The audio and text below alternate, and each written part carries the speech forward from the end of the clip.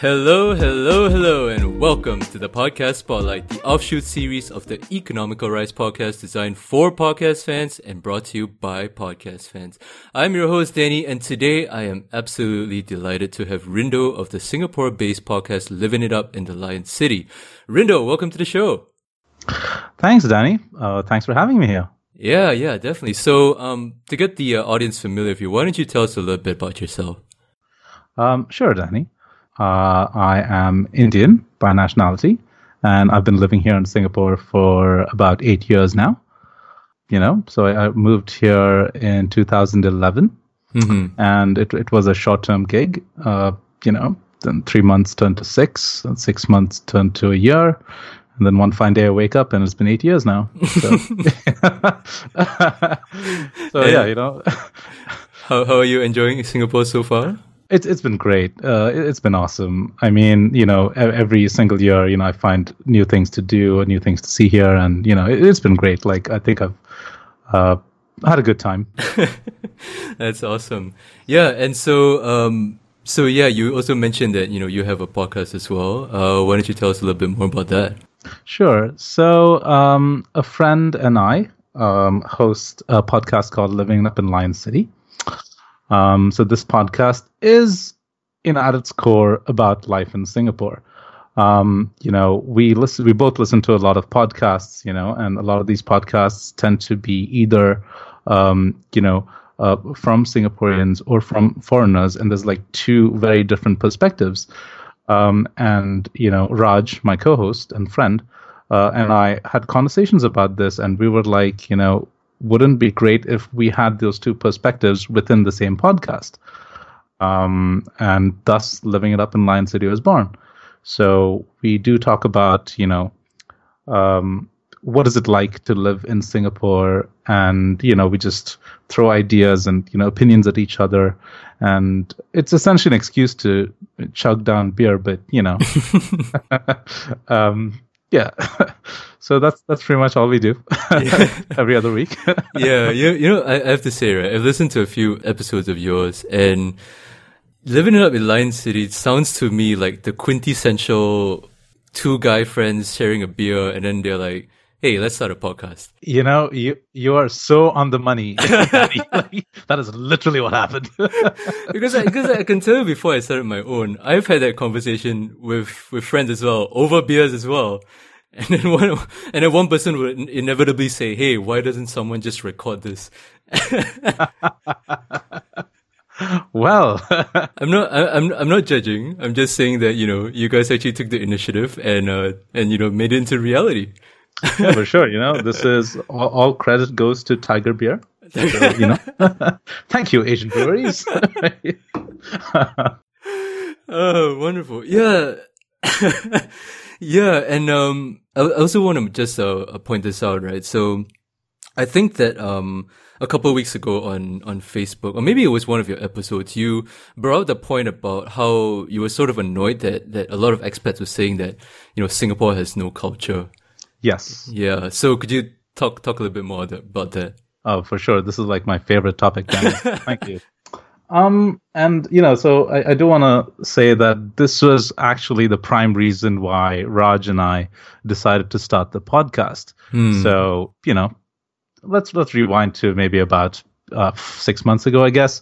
Raj and I are having a couple of beers, and then, so we both listened to this podcast called American Daisies. Now, the nature of the podcast is relevant, but, so this is about, the Indian community, based in America, and they talk about, the identity issues that they deal with, et cetera, right? So one of the hosts in that particular podcast, made this throwaway joke. It's like, what's the difference between Singapore and yogurt? And then he goes on to say, yogurt has culture. And here's the thing, though, like it was a throwaway joke, but the thing was that what happened after the podcast was that they considered that as gospel, right? And this really rattled, I don't want to say rattled, like this annoyed me a lot. Because it brought back a lot of conversations that I've had with a lot of people, mostly expats, the people that I've known. So there's this very common narrative that Singapore lacks soul, it lacks culture and shit like that. And the reason why this really strikes me a lot, or this really affects me, it's because I do remember when I was, new here in Singapore way back in 2011, I bought into that bullshit. So when I moved into Singapore for the first time, of course, I was surrounded, I was like thrown literally into an expat bubble, and their opinions tend to shape the way you think about the country that you're living in. Of course, I'm new, I'm impressionable, and so of course I bought into all that stuff, right? And with every passing year, I find that that particular opinion becomes more and more inaccurate, right? And with every passing year, I realize that their opinions are not born from any sort of objective reality. It is born from the idea that they're just not getting out there and seeing what's there. They're so taken in by the superficialities of what a particular country has to offer, and then somehow base their opinions on it and make it sound like they're the expert of that particular country. Now, Danny, I want to mention at this point that I think there's a very common trend among expats all across the world to play world expert to their folks back home and to friends, etc., etc. Right. So if someone were to be an expat in another country for a couple of months, for example, their Skype calls to their family, for example, is always to the tune of, I've been here for a couple of months and I'm already an expert in all these things. Right. I'm amazing, and shit like that, right? And this colors the way that countries are perceived. Now, the issue that I've found with the narrative about Singapore is that Singapore tends to have narratives that are almost entirely dominated by expats, which is crazy. Now, admittedly, I've realized that with every passing year, I discover local content, and so I get a more balanced view and opinion. But I can't say the same about the vast majority of expats who, for various reasons, they want to focus on their jobs and their families and stuff like that. And so imbibing or, immersing themselves in local culture isn't like in their priorities. So they take certain opinions and narratives at face value. And so the expat narrative tends to be the one that makes the most sense for them on a superficial level. Now, I find that inaccurate. I find that extremely subjective. And, I had this conversation with my friend, and we decided that, let's talk about this. Let's talk about why Singapore is, looked through a particular lens, and why isn't there any balance to that particular narrative. So it's an ongoing journey. We're not sure where we're going with this, but at the end of the day, we're two friends having a couple of beers, having a good time, talking shit. Because if we talk about this with other friends, they're like, "Oh my God, these two are at it again." So there's also that. So.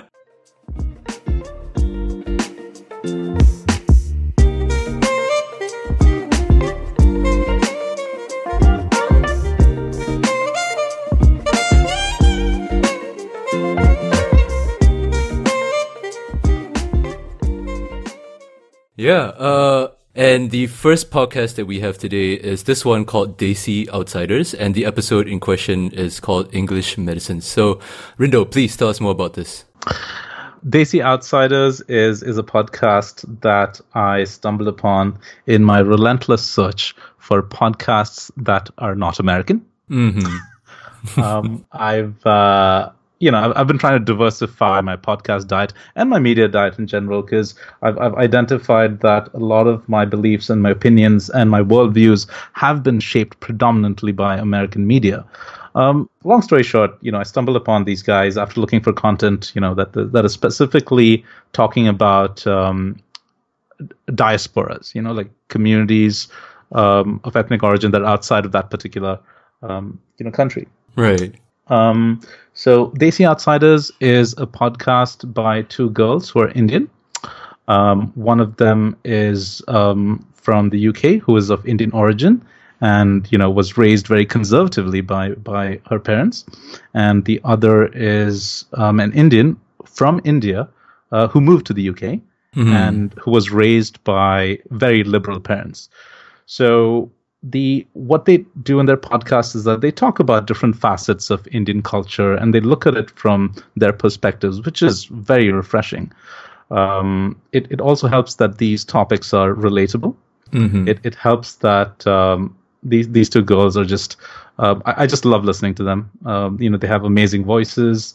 They are they're sincere in the way that they talk about things. They're very relatable, and it's like these two people are people that I would probably be friends with. It's that kind of thing, and that's probably also one of the reasons why I listen to them. When I'm going to work or coming back, because it's like it's this very soothing background, that serves as a space, where they can discuss ideas, and it also helps that these are topics that I can relate to. Specifically, it's about different things about Indian culture, how it is looked upon from the outside, how it's looked from within. There's also a difference between how the Indian diaspora from parents who left the country much, much earlier tend to have this idea that India as a country is still where it was back in the 1950s or 60s. And one of the things that I found fascinating was that, let's say, first or second generation Indian immigrants who have since become, citizens of that particular country have found that their parents are a lot more conservative than people who actually live in India. So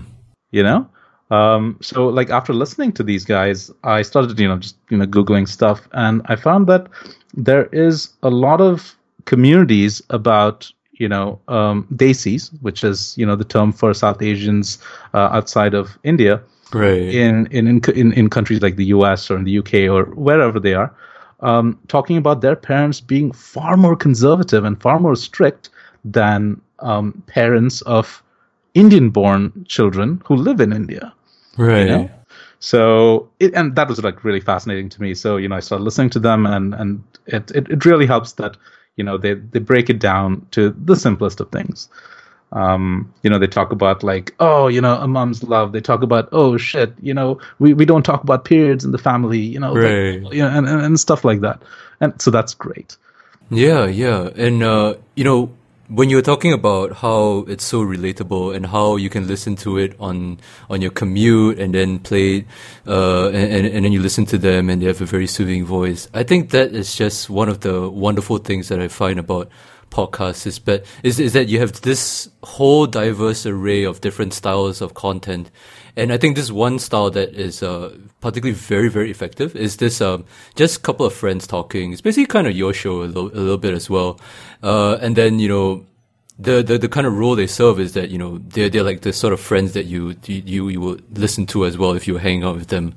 Basically, they make it very accessible, make it very comfortable. It's like comfort food in a sense. Wow, I love the way you describe things, Danny.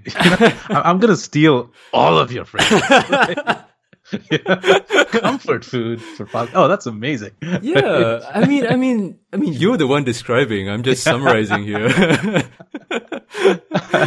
Yeah, but the thing that I find fascinating, which you found fascinating as well, was that diaspora and how the people who emigrated became more conservative. Because this was actually the thing that I observed from the Chinese diaspora as well, is that the Chinese who moved to like Taiwan, Singapore, Indonesia, and Malaysia, they tended to be more conservative than those back in mainland China. But in that instance, they had Mao Zedong and the Cultural Revolution. So yes. So I always thought that was like the big factor, right? It's like he wanted to completely erase all tradition and all culture, and that's why the people who emigrated are just more conservative and traditional in that sense. But I think, but listening to you and listening to your explanation, I think there may be something deeper going on here. Wow, Danny, I actually hadn't even considered the Cultural Revolution. Oh shit, yeah, that's. Oh wow, okay, I need to do a bit more reading about that, but because I always assumed that when you're a foreigner, like I've been a foreigner for 2/3 of my life. And, one of the things that foreigners always tend to do is that you always want to, have something that's an anchor, there's always this thing where you want to just hang on to this little bit lest you lose it. Right. I like to consider myself, fairly open-minded, and I like to consider myself, fairly at the risk of sounding corny, I like to consider myself, a global citizen and all that jazz. But, there are times when I'm super sick and, I'm super down. I'm like, damn, I need me some Bollywood in my life. So it's like, I wish I could relate, Rindo. So it's like, I think, we all have this need to want to hold on to something that is dear to us at some point in time. And I always felt that the foreigner experience was always about that. Like, as a foreigner, you're always out there. You're always, Right. out of your element, so to speak. And then it really helps to have some sort of, talisman. Right. It doesn't have to be literal. It just has to be a metaphorical talisman to hold on to, just to, stay sane, I guess. Yeah, it's so crazy that you said it, and I think that is actually one of the biggest sort of drivers about why cultures can survive even from those who emigrate, right? Is that they maybe in a new country they feel sort of uncomfortable, unfamiliar, and then as you said, they have this anchor that they stick to, and that's why these traditions persist and survive, because they don't want to lose that identity, and because maybe when they come in, that's the only thing that they have, right? Absolutely. Yeah. Man, I mean, I love how you turn, the 300 words that I just put out to 10 and make it just sound cooler. Like, I should record this on my side, and I'll steal every one of these. No, I mean, I am genuinely fascinated by this because I've never thought, I've experienced this as well, because like I studied abroad, and, there were times, especially during like Chinese New Year or something, where, or maybe during Singapore's National Day, where I get super homesick, right? And then I will do stuff that I would never do in Singapore, like watch the National Day Parade. Wow. Or like I've lived long enough in Singapore to know that, that is a big deal. Okay. Yeah, but I totally get that perspective. It's just all coming back to me now, and yeah, thanks so much for bringing that back. Can I ask, like, so, from the podcast that I've been listening of yours, in Wisconsin, was there a community that you could call your own? Yeah, actually, there was a Singaporean community. Right. And, when you're talking about expat bubbles, I guess I played into a little bit of that as well, because I tended to stick with them a lot. Yeah, I guess and a bit of that might have been due to my own nature, because I tend to be a bit more introverted, so I'm not very comfortable with going out and making new friends, especially friends who are not familiar. So yeah, there's a little bit of that as well. I am guilty. I will admit. Hey, I feel you, man. Like, I was just afraid to talk to people, but then I'm like, damn, I want to sound cool. I got to go out there. I got to meet girls. And to be fair, I think, for all my talk about, wanting to be more open-minded and shit like that, I think the biggest driver for me was to just meet girls, I guess. I'm not going to lie. Has that worked? Well, yes, it has. It's been great. When you're a foreigner, you can make any sort of story that you want about the country that you come from, and like, people will believe it wholeheartedly. They're like, oh, wow, that sounds amazing. And I'm like, yeah. But yeah, jokes apart. I mean, that's, I totally feel you, man. Like, as a foreigner, putting yourself out there takes time, takes effort, and takes persistence, and, Yeah. And I mean... Yeah, so English medicines, what is it about? Yeah, I'm sorry. Yes. My co-host always, berates me for this, my ability. And here I am doing it again. Right. So, okay, back to topic. English medicines.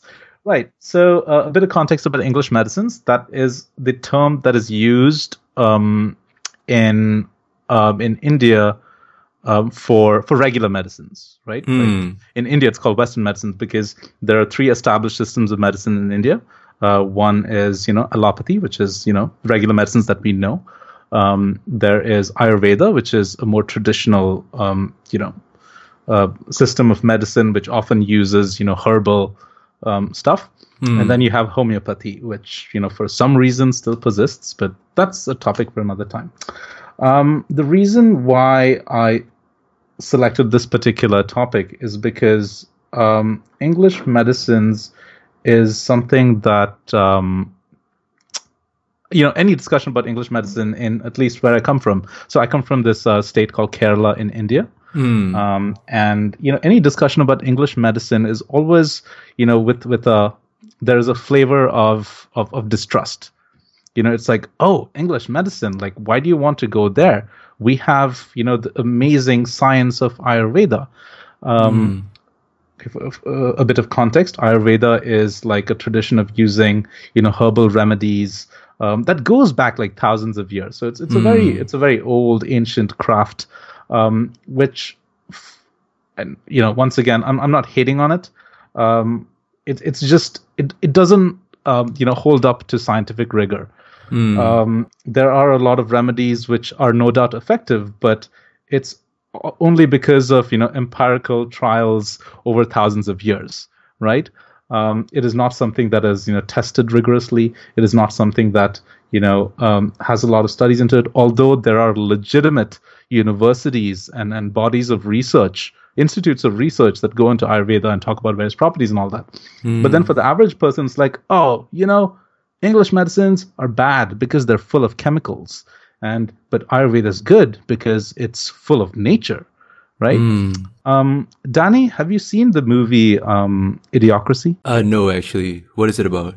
So Idiocracy is about a movie about a guy who goes forward in time. He's like in this time machine, then he goes forward in time accidentally. He goes like a couple of hundred years in the future, if I'm not wrong, and he finds that everybody's stupid, like everybody's dumb. So over the last the previous hundreds of years, people just dumbed down because dumb people reproduced more than smart people did, and then it just became this thing, right? Okay. So there's this one particular scene where somebody says, oh, the plants need this particular sports drink to survive. And then the guy from the past is like, why though? And then this girl says, oh, because it's got electrolytes. And this is something that was based off of an ad, and that's just been parroted for, decades and centuries. And they're like, because it got electrolytes. Sorry, once again, the point that I'm trying to make is that a lot of this distrust about English medicine is, based off of the idea that, oh, chemicals are bad. Plants are good. And so there is that huge gap in the way that Western medicine is perceived, and that's what English medicine is perceived to be, as a Western import, versus Ayurveda, which is more, oh, it's our thing. This is something that we, created. This is something that our culture has, sustained for thousands of years. So we're going to go with that. And this resonates with me deeply because I've had a lot of my family members who eschewed treatment from regular doctors and regular medicines because they believed that green was better. And in this particular podcast, both of them talk about it. One of the co-hosts, Ankita, is actually from my state, Kerala, and she talks about this. That's literally when you go to pharmacies in any town in Kerala, you see pharmacies that says English medicine. As compared to all the other stuff over there. So, I was going through this and I'm like, yes, these families have had the same conversations. It's like, why do you want to go for English medicines when you have the time-tested alternative? They don't even call Ayurveda an alternative. They call it the time-tested method of Ayurveda because that's amazing. And these are the same guys who also extol the virtues of homeopathy, which I believe is, a fraud. But... like it is legitimized in India, by the way. You can get insurance claims if you go to a homeo clinic, for example. Really? Yeah, it blows my mind, and it still exists. I actually Googled it a couple of days ago just to be sure it's still the case. Yes, it is. A lot of people swear by it, so there is something to be said about the placebo effect, but if you were to actually hold it up to any sort of scientific rigor, it fails just like it does with Ayurveda. Now, I know that, any Indian listeners to this particular podcast is going to find me and, pierce my heart with a pitchfork or something, but that's the thing, right? So English medicines is all about some sort of inherent distrust in something that is Western, something that has chemicals with little or no basis to, why it wouldn't work. And they touched about this, and it's not, they don't go into like, and it's very relatable. They talk about family members who feel this way, and I'm like, yeah, my dad had this too. Like when my dad had a couple of abscesses in his limb, he was like, no, fuck English medicines, like, oh, fuck, Western, whatever, and shit like that. And he would just like cram in, mushed leaves and stuff in an abscess. I think I was 15 at the time. Right. I was old enough to scream at my dad, but not old enough to stop him from doing that. Right. So they'd go through all this crap, and then afterwards they'd be like, oh shit, now we got to go to a real hospital now. And in my mind, I'm like, wow, you didn't think it was real like 6 months ago? And so I've seen all these things, and when I listened to this, it all came back, and I'm like, damn. Yeah, this still happens. It's still there. And we have a lot of family members who, I remember this one time when an uncle was, trying to buy some drugs from a pharmacy, and he was like, he saw this, green package in the, I think it was an ointment or something, and then he was like, oh, this is Ayurvedic, and I'm like, why? Because no, it's got green, so it must be. So if a guy can be swayed by the color of a package, like how can I trust him about the efficacy of Ayurveda? And so that's just something that I wholeheartedly laughed. I wholeheartedly thought a great deal about like how it was like for me too when I listened to that podcast. And I do realize that is something that you probably would not have experienced. But I mean, like if you talk to any person who is from India, I would be pretty sure that they would have some sort of story that is quite similar to what they said. Yeah. I mean, holy cow, Rindo, that was incredible and so unbelievably fascinating as well. I think the first thing I want to get into, right, is that, you mentioned about this sort of tension between natural and organic, right? And when I was listening to the podcast, I'm just wondering, is this like a part of their culture, this whole naturalist idea? Is this like a very important part of the culture where you're from? Well, Ayurveda is a big part of Indian culture. I'm not going to lie. There are it is an established science, so to speak. Once again, as I mentioned, it is based on empirical trials that have gone on for thousands of years. Like there is credence to Ayurvedic medicine helping people. So I'm not going to deny that it is extremely useful. It has been beneficial to millions of people across the country. What my issue with Ayurveda is that I think the perception that a lot of people have is that because Ayurveda can cure the common cold, it can also cure cancer. No, they believe that? Well, it's, hey man, like my uncle thought that something was Ayurvedic because the package is green. So people would believe any kind of shit. So, but that's the problem, right? Like Ayurveda was of course a product of its time. Of course, there are certain things like, yes, this root would be effective in healing your sores because there is something about it that helped close the wounds, right? Right. This is obviously something that people learned with trial and error, and Indian culture going back like thousands of years. Of course, there was probably a lot of trial and error, right? So there is some credence to that. But then the thing is that like as things get better, as people don't die for simpler diseases like the common cold or influenza and shit like that, it gets more complex. So once we've built immunity to all of these diseases that we once considered fatal, now we're better than that. We're stronger than what they can do. And so the more insidious kinds of ailments affect us.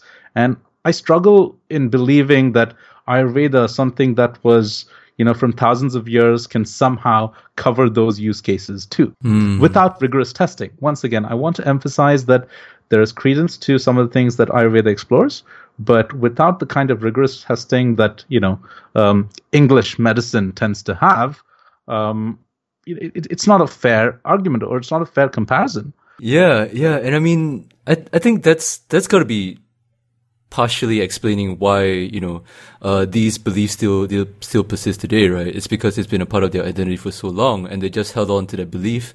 But then I think another possible factor that I think might explain this sort of a weird fascination, I guess, with all these different kinds of medicines, is the issue that I think I can relate to as well, which is that of credibility, or should I say it maybe in a different way, authority. In a sense that, correct me if I'm wrong here, but Indian culture, like with Chinese culture, we tend to listen to our parents or our elders. And then, growing up, we believe whatever they say, and then we take their word for it. And it's only as we get older that we decide to go and learn from ourselves. And so, a lot of those beliefs get passed down, and then that's how they sort of reinforce themselves. When I listen to this episode, I get a sense that there is a bit of that going on, especially, how, I believe it was Ankita, she was talking about how, her mom used to tell her this and that, and she would argue and stuff. Growing up, I used to get into arguments with my relatives as well. The one big thing that they always said was that, cold water is bad for you. when I grew up, I love drinking cold water because, living in Southeast Asia, it's hot as hell, right? Right? So I didn't get that at all. And there was no reason for it. They were just saying that, you'll mess up your digestive system. And then my mom would always scold me for it. It's like, why? Don't drink so much cold water. It's bad for your body. And I didn't understand that. Yeah, but do you think that sort of credibility might be another factor that plays into this? Danny, you just described my life in India. Don't do this, and if you question it, it's like, because I told you so. Of course, they'd come up with reasons like, because it's bad for you, because there's some, hoo-ha that's going to happen in the air that's going to fuck up your system. But essentially, it boils down to this, right? It's like, no, you can't, shower after you eat. Why, Mom? Because it's bad for you. And because I told you so. Yeah, you're absolutely right. I think there is that element of authority that comes with this kind of, in the way that traditions are passed on. And I think, growing up in India, I definitely felt that, to the point where it's often hard for me to speak up to authority. Especially when the other person is Indian, and I found this super weird. I've actually had sleepless nights thinking oh my gosh, am I being racist? I'm challenging other people, but with my fellow brethren, I'm all deferent and I'm not talking back and shit. And it's so weird, right? But yeah, you're absolutely right. There is some conditioning that goes on with the authority that comes with just being older than you, or just because there's some tradition that defines this thing for so many years, you dare not question it. Yeah, and I mean, to some extent, to be fair, there are some instances where this authority can be beneficial, right? Like, a little wisdom in, say, maybe you don't know, you don't have a clue about your finances or investing. Sure, experience, and wisdom will help with that. But, the parts where I find insidious, regarding this notion of authority and credibility and, always listening to your elders is when it actively harms you, right? And in this episode, particularly with the folk medicine, there was the story I think Ankita told about her nephew or something that had the tonsils. Yep. And then they were saying that they didn't want to have surgery or something because, they didn't believe in that kind of stuff. They were just going to use homeopathy or something to get rid of it over time. And that was actively hurting the nephew. And it just blew my mind to the extent that people will hang on to belief or listen to their elders, to the point where they're even putting themselves in pain and suffering. Danny, I had a visceral reaction to that. Something just bubbled up deep inside. I'm like, motherfuckers. Side note, I hope it's okay to swear on your podcast. Oh, go ahead. Motherfuckers. It's so fucked up because once again, it just brought back a flood of memories about, family members I know who've stuffed, green goop in some very extremely, the worst kind of abscess, and they're like, nah, some green goop, from freshly plucked flowers and leaves ought to do the trick. And, when they have their limbs chopped off, 6 months later, they don't see the connection. Jesus Christ. It's like, oh, yeah, but, it happens and shit like that. Now, so there's a lot of things that that I want to unpack about this. Like, with English medicines, and, Meenal in the podcast, just touched upon it just a wee bit, in that, there is an inherent distrust in anything that is English. It spawns from, India and Britain has had a long and very painful history. India has been colonized by, imperialist, the British Empire, for 400 or so years, and it was extremely exploitative. And it has colored the way that we perceive anything British.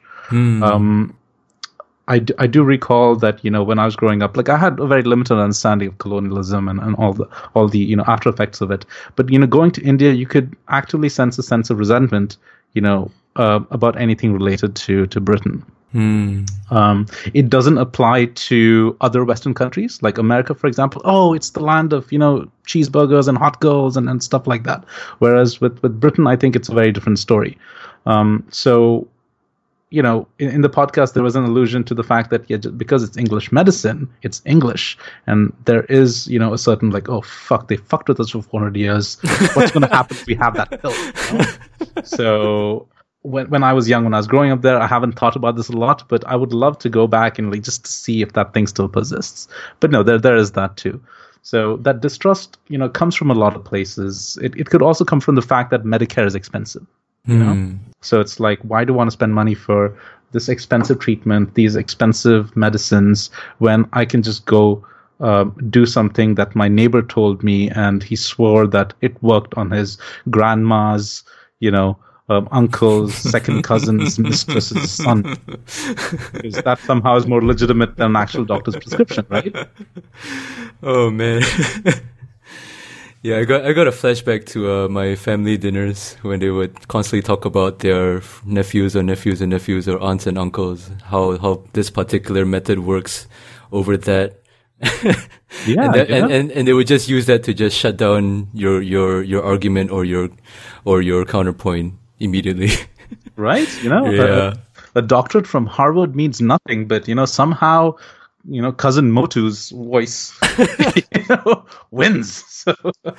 Yeah, and then to tie it back with the your whole visceral reaction thing, right? It's like to some extent it's like when you're actually proven right, it's like it's such a hollow victory. Yeah. It's like you don't want to even go there and say I told you so, because the damage has already been done and you're just disappointed. And I think that's the sad part about that sort of element to it. Yeah. It is. I think the sadder part for me is that my memories of India once again is from this. I don't want to say it predates the internet, but it was a time when there was still a lot going on. So the India that I know is very different from the India right now. Right? So every time when I talk about India, I'm very cognizant of the fact that I can't talk about the India from 10 or 15 years ago like it is the India right now, because then I'd be making the same mistake like those conservative Indian parents from, the US who still think that India is in the 1950s, right? So this particular episode struck me, it once again resonated me so much because it brought back the fact that thing still exists in 2018. Right. It doesn't have to be all across the country. Maybe it's just, in particular marginal communities, but it's there. There is a prevalent attitude that hasn't died. And yeah, it was fascinating. It was infuriating. It was a lot of things. I don't think I've had a strong reaction to a podcast like that did. Okay, maybe the second most strongest reaction. Yeah.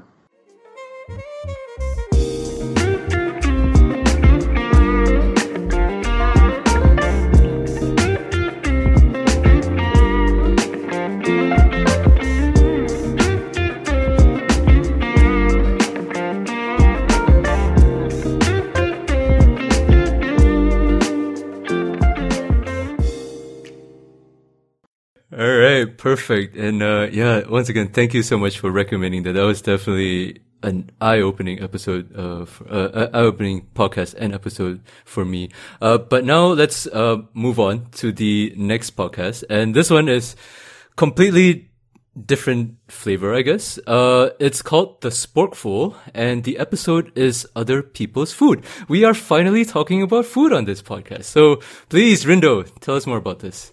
Right, Danny, like crazy, like how little people talk about food in the podcast sphere. So for context, Other People's Food is a mini series of 5 episodes within the podcast, The Sporkful. Mm-hmm. And it talks about the intersectionality of food, ethnicity, race, and perception of cuisine. With every episode that I was listening, it just kept blowing my mind, and it was just freaking amazing. Right. This particular miniseries explores a lot of those things. The Sporkful isn't just about that. It covers a whole range of topics about food.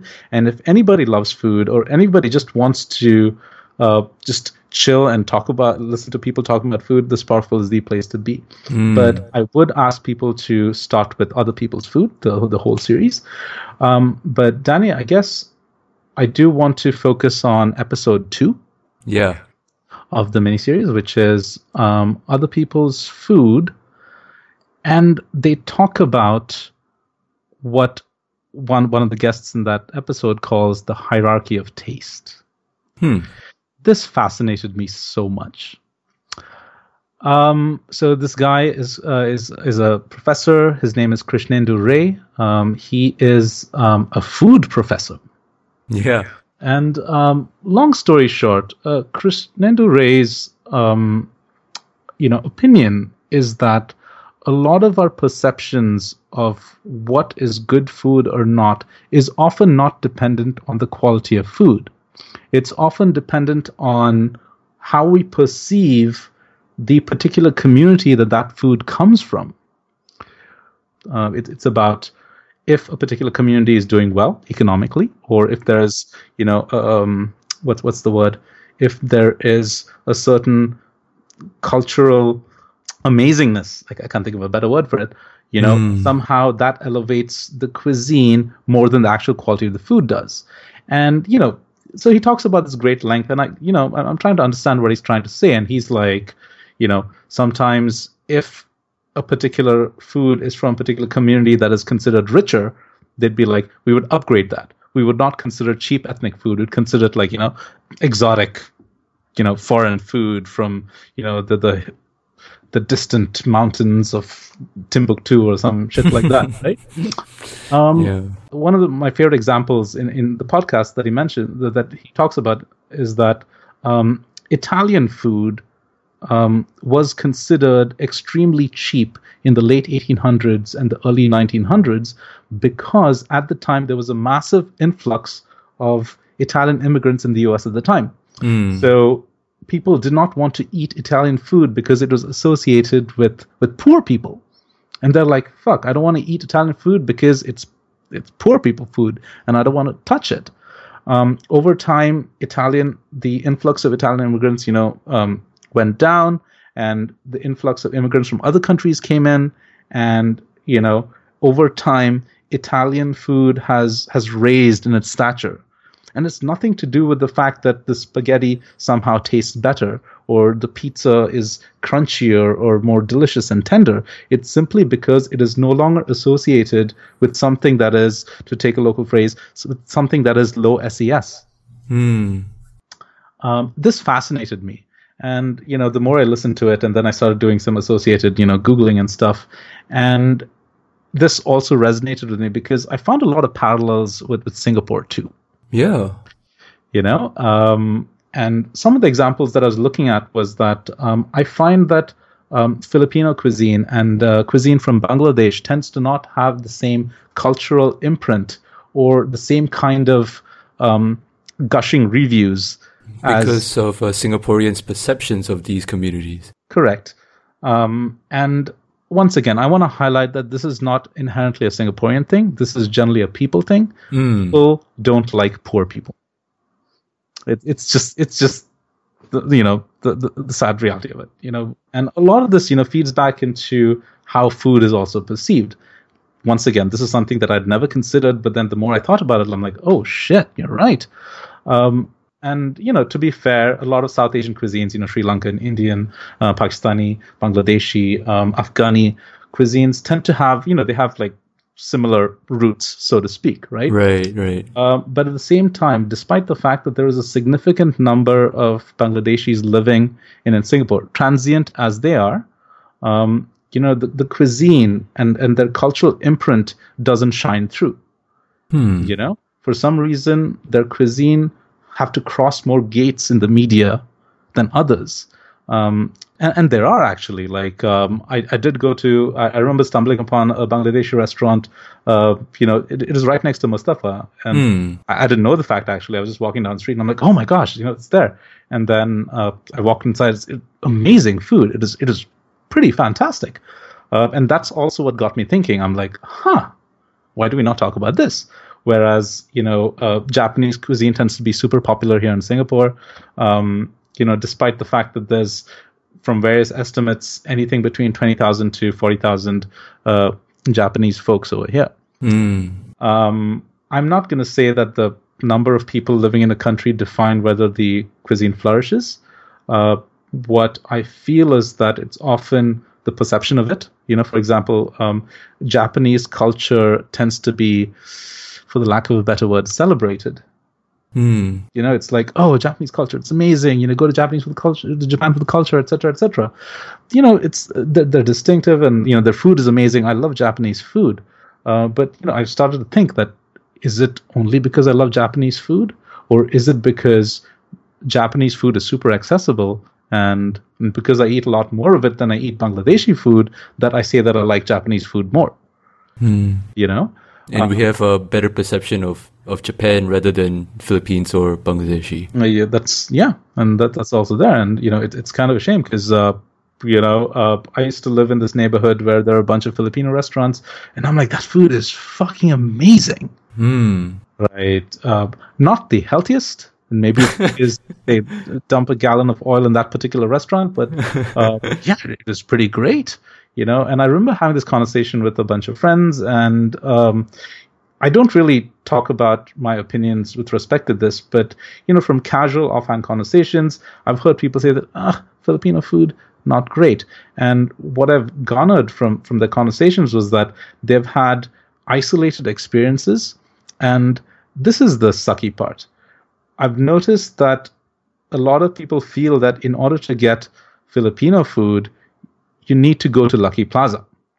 And there is an apprehension when it comes to going to Lucky Plaza. So I started sensing that it was less about the quality of the food or any particular review of that particular food item. It was more about the fact that, Lucky Plaza, I probably don't want to go there. And this is right after, listening to this particular podcast, and I'm like, damn, there is definitely a correlation between liking a particular food and whether that community is looked upon in a good light. That is so incredibly fascinating, Rindo. And that's a beautiful summary as well, because this episode was incredible. The title of the episode is "What's Poor People's Food," so I guess it hits the nail right on the head. But I was actually just going in with the idea of the first story that they told, which was this cookbook author. I think her name is Nicole. Yep. And she was talking with Dan, and how, when she was growing up, she would avoid fried chicken because it's associated with her own culture, and it's associated with being poor. Yeah. Yeah. So yeah, but then you come in with this PhD level thesis about about food and perception, and it's so incredibly fascinating. Wow, Yeah. thank you for thinking that my recycled opinions are my own. I'll take that. No, because I guess you took a lot more out of that episode than I did, and I'm glad you brought that up because you're talking about like parallels between Singapore, right? And the first thing that came to my mind immediately when you start talking about perceptions of people and how it affects food, right, was that have you ever noticed how there are very few high-end Malay restaurants in Singapore? Very few and close to none. Interesting. Compared to high-end Chinese restaurants. And you could say the same for, well, Indian cuisine, there's more. I've seen more high-end restaurants, but. And they're rip-offs, by the way. Like I've been to a couple of them, like, holy shit, it's daylight robbery. Yeah, but sorry, yeah, you. Yeah, but I mean, we're so used to thinking of Malay food as sort of this folksy kind of comfort food, right? And we're very comfortable. I think Singaporeans are very comfortable placing it in just the hawker center or maybe like a small shop in a shopping mall. But I don't think they'd ever consider it as a standalone restaurant selling like $20 plates of nasi lemak or stuff like that. Although I there probably are in maybe a few hotels that are trying to rip you off with a false sense of Singaporean cuisine. But yeah. What are your thoughts on this? Well, now that you talk about it, I'm struggling to think of a restaurant that is, that is positioned as a premium restaurant which focuses on Malay cuisine. Let's not talk about the Malaysian and Malay cuisine restaurants outside of Singapore. Right. Like I just came back from Australia, and in Sydney there's a huge number of Malaysian restaurants, and like as much as I love nasi lemak, I don't want to pay $15 for it. Right? And you know what? You're right. And now that I just said that, I'm like, shit. Because in your head it's already imprinted that this is not worth $15, right? Yeah. It could also do with the fact that I'm cheap as fuck. Like, I wouldn't pay for anything that's more than $15, but no, you're right. You're absolutely right. I haven't really considered Malay food in the equation, mostly because I guess I felt that Chinese, Malay, and Indian food tends to be more entrenched in Singaporean culture than others. So Japanese food, Korean food, and food from elsewhere tends to be like other food that would be cool if we ate it because we look cool by being open-minded and shit. Whereas Chinese, Malay, and Indian food tends to be like that's Singaporean food. That's like right. That's how it is. But once again, I guess I haven't really thought about it that much. But yeah, so Danny, so what are your thoughts about it? So, did you think that there is a correlation between how certain communities are perceived, like within among Singaporeans? Rindo, to be honest, right? When I was going through this series, Other People's Food, the first time I listened to it, all 5 episodes, I thought it was fantastic, but I also came away feeling that, why did they politicize this so much? That was one of my gut reactions. Because to me, food is all about the experience and the joy of eating and the stories of families. They had one episode where they talked to Rosie Perez, and she was talking about how she went back to her home country, and then she learned how to cook her home food. And that to me is like the very essence of why people love food. So I really didn't get why they were talking about all these things like race and culture and cultural appropriation. But when you bring up Pho-gate, right? Yeah. And then when you bring about all these different perceptions, I think I'm finally coming around to see that other side of it. Because, in Singapore, we've had controversies about food, right? The recent one being the chendol, the great chendol debate. Oh, boy. Right. I was one of the people on the sidelines thinking that why are people wasting their time bothering about this kind of thing? But, when you bring up Pho-gate, I think it makes sense to me, right? Because here is this Westerner coming in thinking they know the shit about your food when they barely know anything about your culture. Yeah. And they get the final say. And in one of the episodes, I think it was the first episode, so Dan was telling the story about how he was writing an article on how he thought he could improve bibimbap by adding some weird contraption or something so that the rice can cook better, so that there'll be more crispy rice.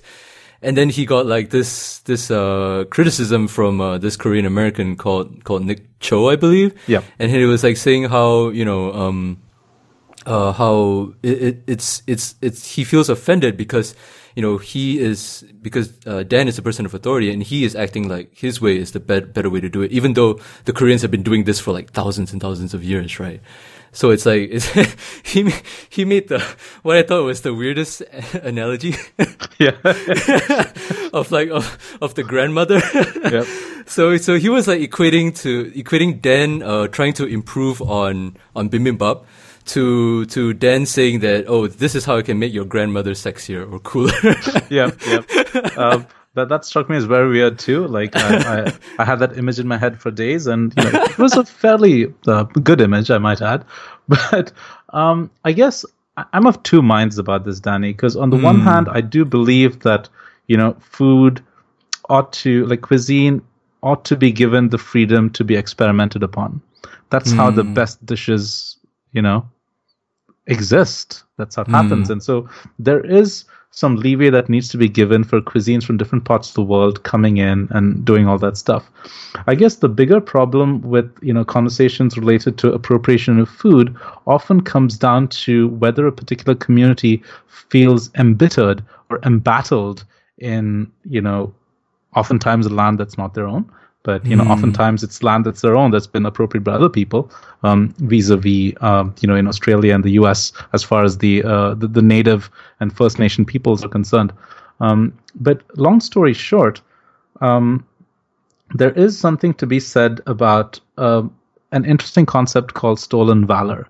I picked this up on a Reddit thread about this, and the explanation was that stolen valor is this idea that in the US, if you were to impersonate a military officer or someone in the army or in the US military and go around and, reap the benefits of, being in uniform, you are disrespecting the US Army.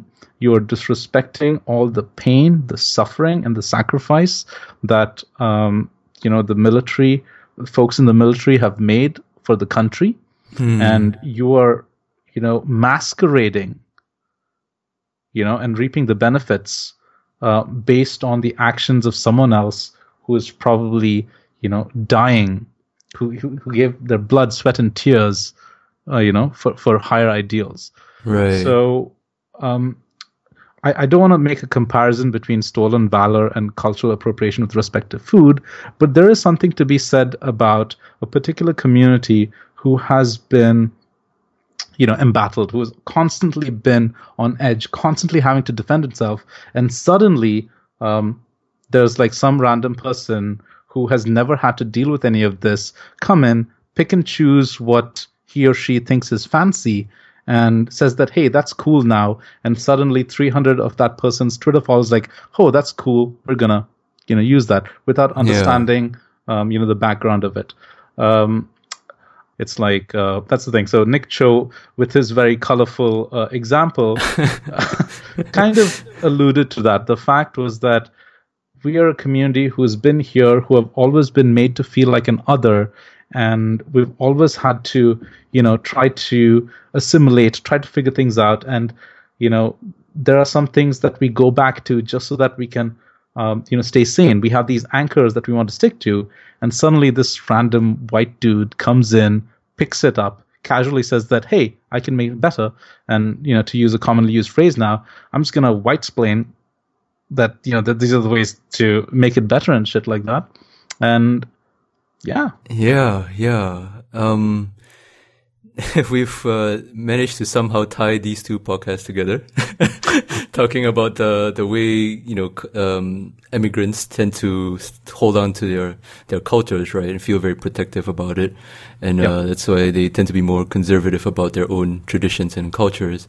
Yeah, I guess we've gone on quite long enough, and I want to apologize. I'm so sorry. This is something Raj tells me all the time. We're like, we would stick to the time. And then 4 beers later, we're like, well, shit.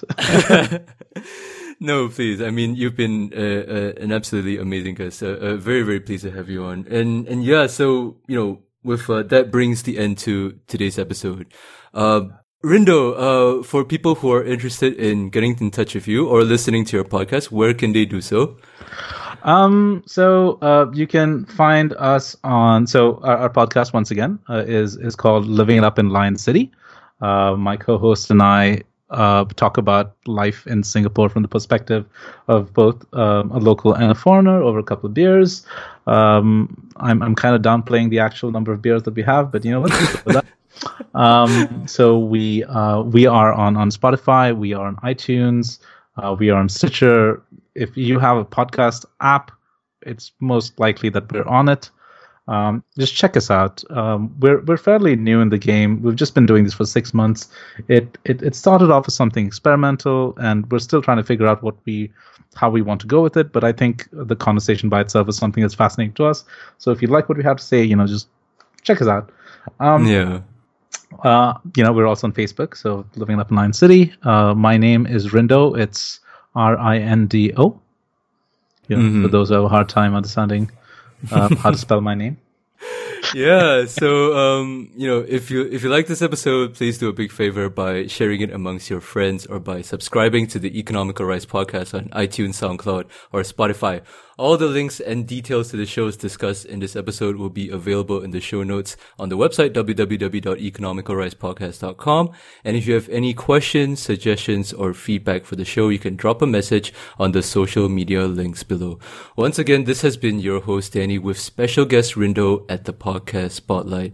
And again, if you want to check out a new podcast from Singapore, listen to these guys, or even just ask Rindo out for a beer or two. I'm pretty sure he won't reject you. Yeah, so Danny, you just stole the words outside of my mouth. Oh my god, thank you. Guys, I love beer, and there's the only thing I love more than beer is free beer. Please, just Right, yeah. So once again, this has been the show by podcast fans for podcast fans. Thanks, guys. See you around.